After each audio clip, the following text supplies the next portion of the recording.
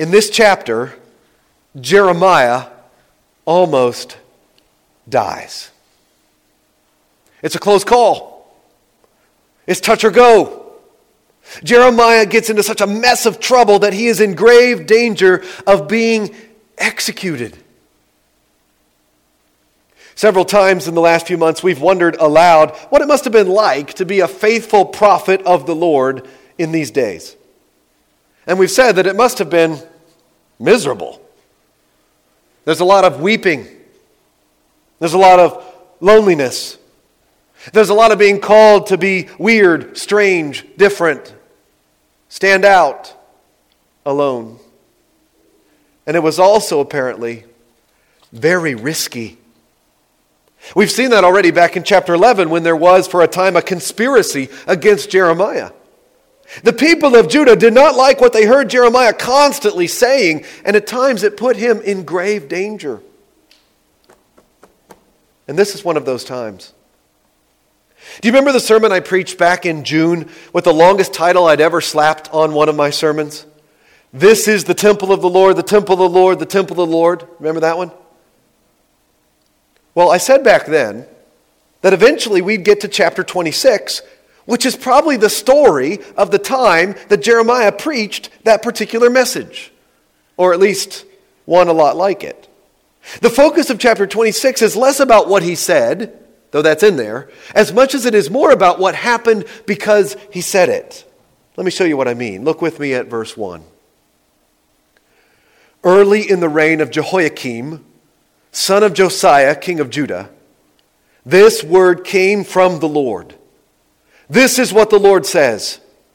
Stand in the courtyard of the Lord's house and speak to all the people of the towns of Judah who come to worship in the house of the Lord.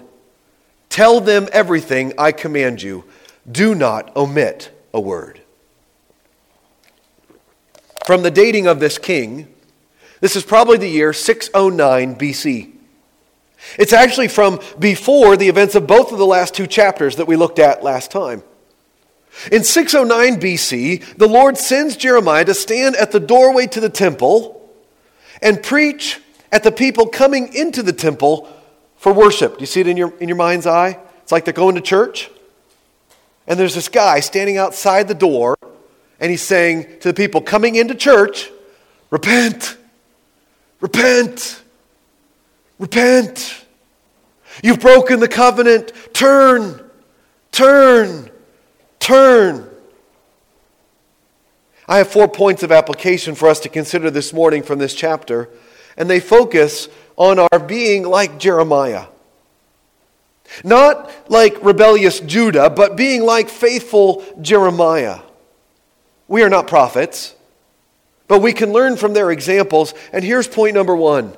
Speak the uncut truth. The Lord gives Jeremiah a message, and he's supposed to deliver all of it to the people coming to worship. The truth, the whole truth, and nothing but the truth, according to God. You see that in verse 2? Tell them everything I command you. Do not omit a word. The word for omit there could be translated cut. It was sometimes used, in fact, for a haircut. Some of us need those more than others of us do. Do not trim the truth. The Lord has put a message in Jeremiah's mouth, and he's supposed to give all of it. And he's put a message in our mouths too, hasn't he? Called the gospel. The good news about Jesus Christ. And he wants us to share it with our friends, our neighbors, our relatives, our co-workers, and even strangers, and even our enemies.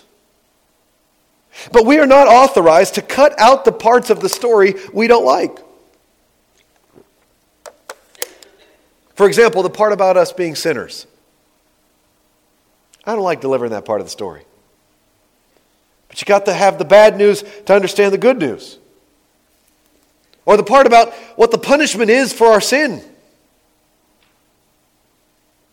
Or the part about how there's no other way to be saved than Jesus. Yesterday, Teresa and Gwen and their family gave me the privilege of speaking at the memorial service for Teresa's husband, Jeff Hummel. Delightful guy who used to work for CTMA here in our area. He was known as Needle. And yesterday I got to preach from John 14:6, where Jesus says that He is the way, the truth, and the life. That's such good news, isn't it? It's tempting to stop there in the sentence. But that's not where Jesus stops, is it? What does He go on to say? And no one comes to the Father except through Him. Well, that's kind of exclusive. I don't know if I want to share that part. That's not a popular thing to say. It's inclusive in that anyone who comes through Jesus will get to the Father, not just certain kinds of people, the rich or the religious, or a certain ethnic group or race or nationality. Anyone who comes to Jesus will get to the Father, but only those who come through Jesus. No one comes to the Father except through Him. That's the unedited, uncut truth. And if we are to be prophetic in our day, we must not cut out the difficult bits or we are not being faithful. I'm not saying that we need to rub the hard parts in people's faces. We must speak the truth in love, always in love, but we must speak the truth, the whole truth, and nothing but the uncut truth of God. That's what Jeremiah was called to do in the hopes that Judah might listen and repent. Look at verse 3. Do not omit a word. Perhaps they will listen, and each will turn from his evil way. Then I will relent and not bring on them the disaster I was planning because of the evil they had done. This is before when they had calcified into the brittle pottery that must be smashed. Jeremiah is sent with a warning, which is also an invitation. Verse 4, say to them, this is what the Lord says. If you do not listen to me and follow my law, which I've set before you, and if you do not listen to the words of my servants, the prophets, who I have sent to you again and again, though you have not listened, then I will make this house like Shiloh, and this city an object of cursing among all the nations of the earth. Do you hear the warning? Jeremiah might have been tempted to leave out that part.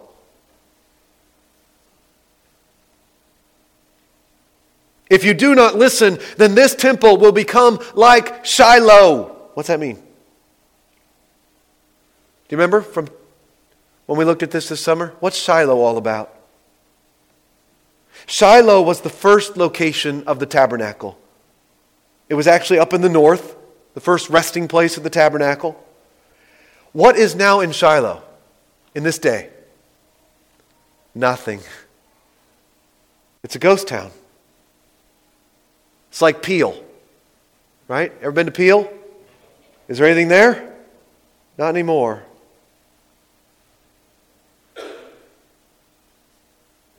Can you imagine someday driving by here and there's no Lance Free Church? No building? Just a ghost town? Oh, but we had this great church. It was awesome. We had the temple of the Lord, the temple of the Lord, the temple of the Lord. God's not going to do anything about that. Don't trust in that. Like it's some kind of magic shield that protected them from any disaster, like a cosmic get-out-of-jail card. If the Lord had wiped out the house of the Lord before, Shiloh, He was prepared to do it again if they did not listen. And they did not listen. Here's point number 2. It's directed more at us as recipients of the uncut truth than speakers of it. Number 2, listen to the unpopular truth. Last time we called it tune in instead of tuning it out, right? Do you see how Jeremiah is emphasizing this idea of listening once again? Look at verse 4 and verse 5. If you do not listen to me and follow my law, which I've said before you, and if you do not listen to the words of my servants, the prophets, whom I have sent to you again and again, though you have not listened, then I will make this house like Shiloh. Listen. There's a reason why Jeremiah was a broken record. Because they were broken listeners. If they'd listened to him the first time, he wouldn't have had to come again a second, and a third, and a fourth for 40 years. Listen.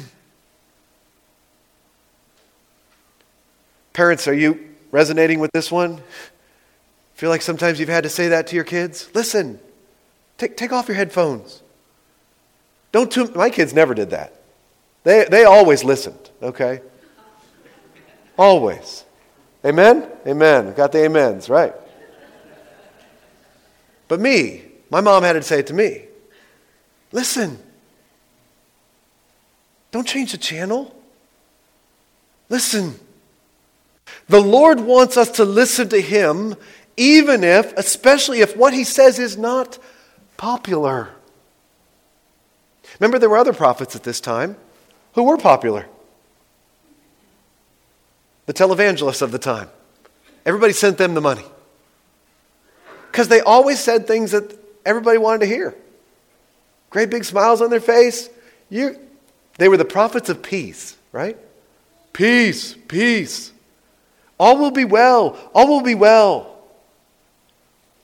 Health, wealth, and prosperity. Live how you want. You do you. You only live once. It'll be okay. You don't have to repent. You don't have to turn. You don't have to change. That's popular. But it's not the truth. The truth is that the Lord desires our repentance. He wants us to change. He wants us to live life His way, which is the best way, but it's not the most popular way. Listen. What's He been saying to you?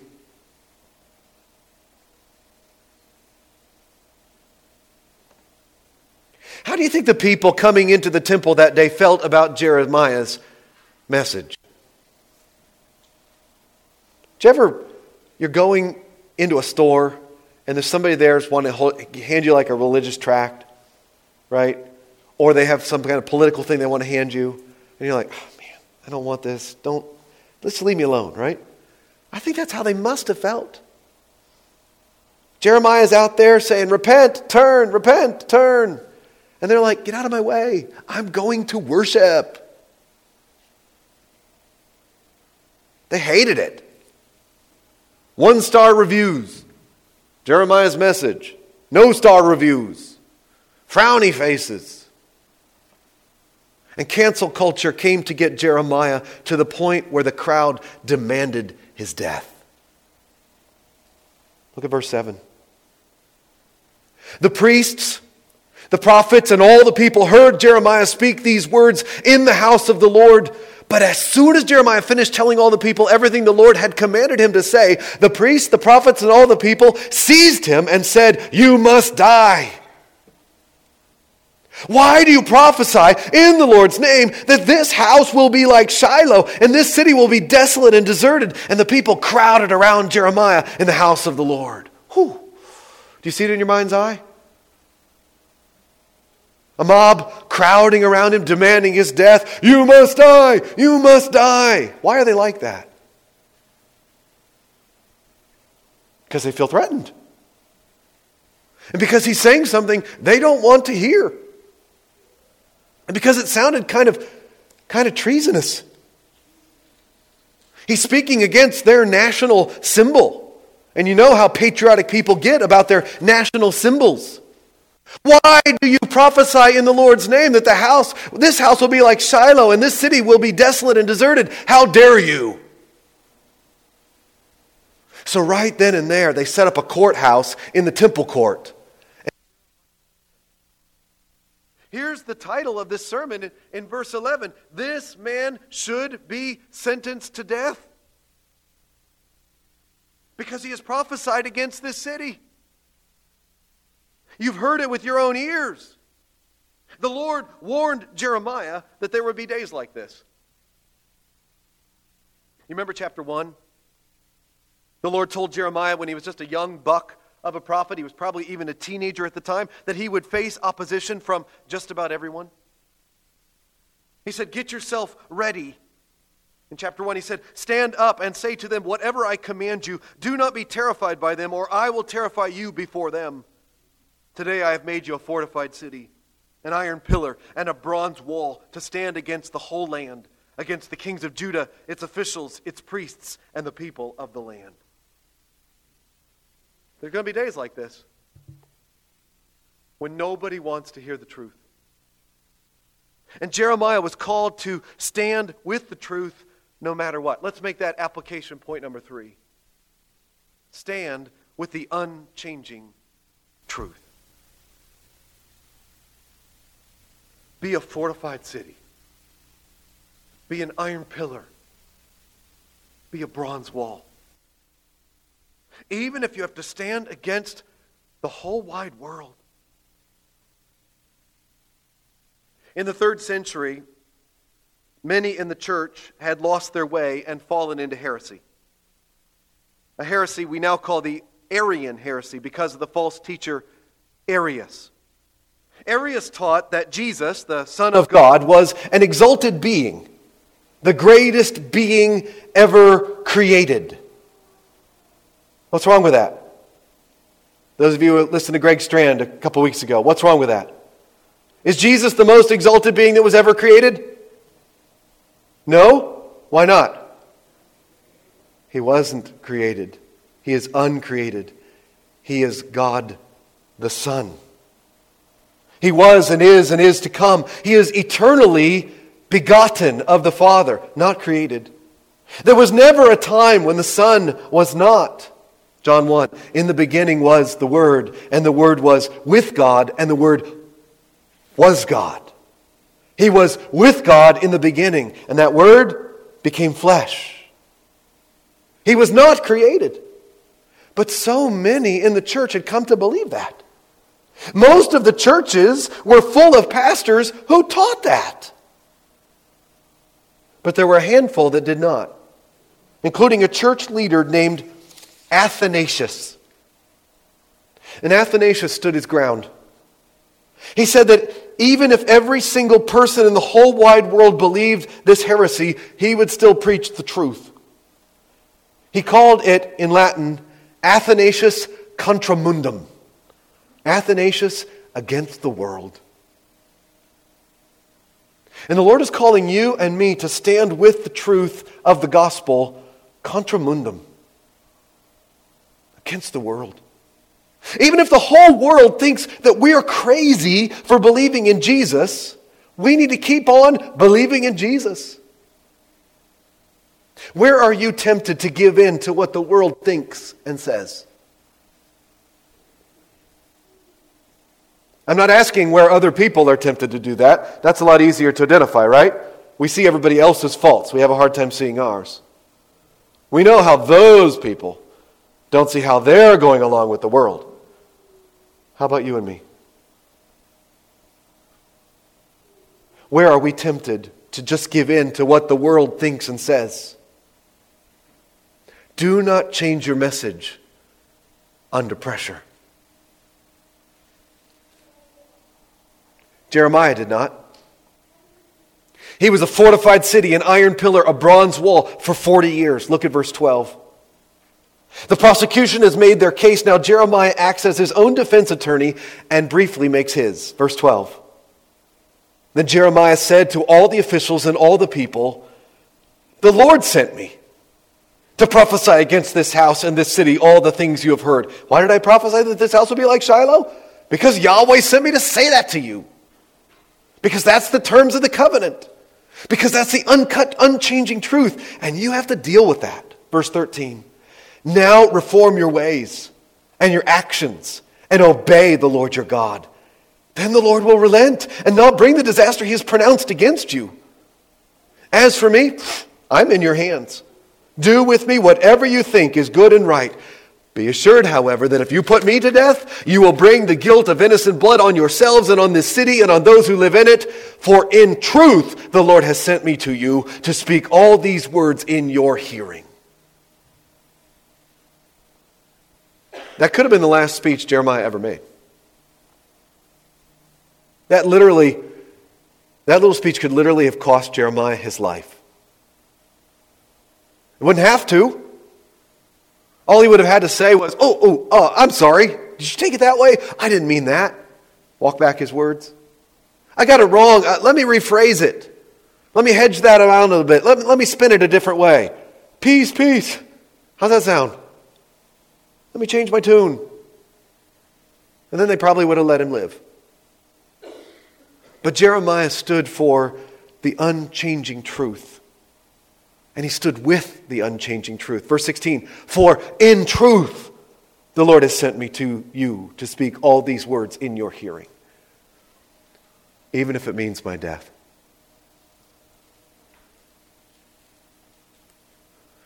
Are you ready to risk death for speaking the truth of the gospel?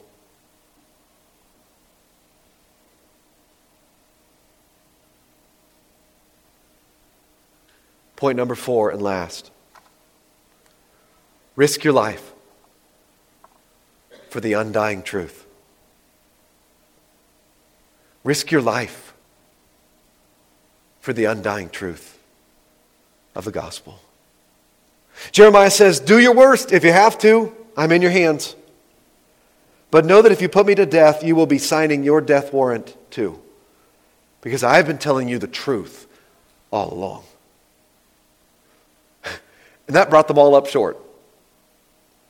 Look at how they backpedal and change their tune in verse 16. Then the officials and all the people said to the priests and the prophets, this man should not be sentenced to death. He has spoken to us in the name of the Lord our God. That's the exact opposite of the sermon title, right? It's the exact opposite of what they just said in verse 11. They've changed their minds all of a sudden. And now they search for a justification for it. Look at verse 17. Some of the elders of the land stepped forward and said to the entire assembly of people, Micah of Moresheth prophesied in the days of Hezekiah, king of Judah, 100 years or so ago. He told all the people of Judah, this is what the Lord Almighty says, Zion will be plowed like a field, Jerusalem will become a heap of rubble, the temple hill a mound overgrown with thickets. Micah gave that whole Peel speech before. He gave that whole Shiloh speech before. Then they go on to say, did Hezekiah, king of Judah, or anyone else in Judah put him to death? No. Did not Hezekiah fear the Lord and seek his favor? And did not the Lord relent so that he did not bring the disaster he pronounced against them? We're about to bring a terrible disaster on ourselves. See what they're saying here? They're bringing up the prophet Micah, like the book of Micah. They're actually quoting Micah 3:12 there in verse 18. I learned this week that this is the only place in the Old Testament where one prophetic book quotes another prophetic book and names the other prophetic book. It says where the source is. I think that's pretty cool. The entire Bible is hypertexted like that. Their point is that 100 years ago, the prophet Micah said something very similar to the prophet Jeremiah. And now that we think about it, King Hezekiah didn't put Micah to death, so maybe we shouldn't put Jeremiah to death? You think? So Jeremiah walks away from this one. Sadly, the people didn't repent like they did in the days of Micah and Hezekiah. Or the Lord would have relented and brought blessing. But at least they did not kill Jeremiah this time. They pulled up short of that.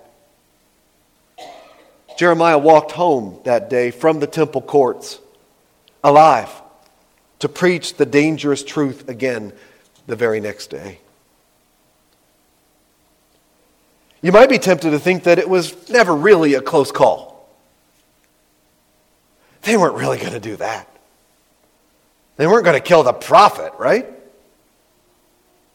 But Jeremiah includes verses 20 through 24 to show us that it very well could have gone down a very different way. It did for the prophet Uriah. Do you know that story? Do you know this guy, the prophet Uriah? Anybody know Uriah the prophet? This is the only place in the whole Bible where he shows up. Look at verse 20. Now Uriah, son of Shemaiah, from Kiriath Jearim, was another man who prophesied in the name of the Lord. He prophesied the same things against this city and this land as Jeremiah did. Isn't that interesting? Jeremiah was not alone. He wasn't the only one who was a broken record about the broken covenant and the judgment to come. There was at least one other, the prophet Uriah, verse 21. When King Jehoiakim and all his officers and officials heard his words, Uriah's words, the king sought to put him to death. But Uriah heard of it and fled in fear to Egypt. Probably a tactical mistake. Operating out of fear, he ran instead of standing like Jeremiah did.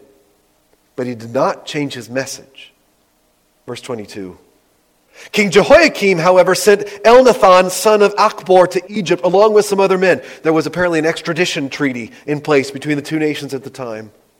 They brought Uriah out of Egypt and took him to King Jehoiakim, who had him struck down with a sword and his body thrown into the burial place of the common people. Furthermore, Ahikam, son of Shaphan, supported Jeremiah, and so he was not handed over to the people to be put to death. Jeremiah almost died. Uriah did. And you and I need to be ready to be like either one of them. Be ready to risk your life for the undying truth of the gospel. I don't want to die as a martyr for the gospel. But even more, I do not want to live as a traitor to the gospel. It would be a great honor to be a Uriah, barely known, but faithful unto death. Our Lord Jesus said, "Blessed are those who are persecuted because of righteousness, for theirs is the kingdom of heaven. Blessed are you when people insult you, persecute you, and falsely say all kinds of evil against you because of me. Rejoice and be glad." I will rejoice. Whatever comes my way, Lord, I'll be faithful to say, because great is your reward in heaven. For in the same way they persecuted the prophets who were before you, like Uriah. The letter written to the Hebrews talks about prophets like Uriah when it says in chapter 11, they were tortured and refused to be released so that they might gain a better resurrection. Some faced jeers and flogging, while still others were chained and put in prison. They were stoned. They were sawed in two. They were put to death by the sword. They went about in sheepskins and goatskins, destitute, persecuted, and mistreated. The world was not worthy of them. I don't want to die as a martyr for the gospel, but even more, I don't want to live as a traitor to the gospel of Jesus Christ, because he died for me. I can't read about this trial of Jeremiah without thinking about the trial of Jesus. You the same? Did your mind go there as we read through chapter 26? When this crowd cried, "This man should be sentenced to death," I heard, "Crucify him! Crucify him!" Jesus spoke the uncut truth, and they didn't want to listen to him either. Jesus stood for the unchanging truth, even though it was unpopular. Jesus contra mundum. And Jesus not only risked, but gave his life for the undying truth of who he was and to pay for our sins. And as we go into this holiday week, there is nothing greater for us for which to give thanks. Pardon for sin and a peace that endureth. Thine own dear presence to cheer and to guide. Strength for today and bright hope for tomorrow, even if we die today. Blessings all mine with 10,000 beside.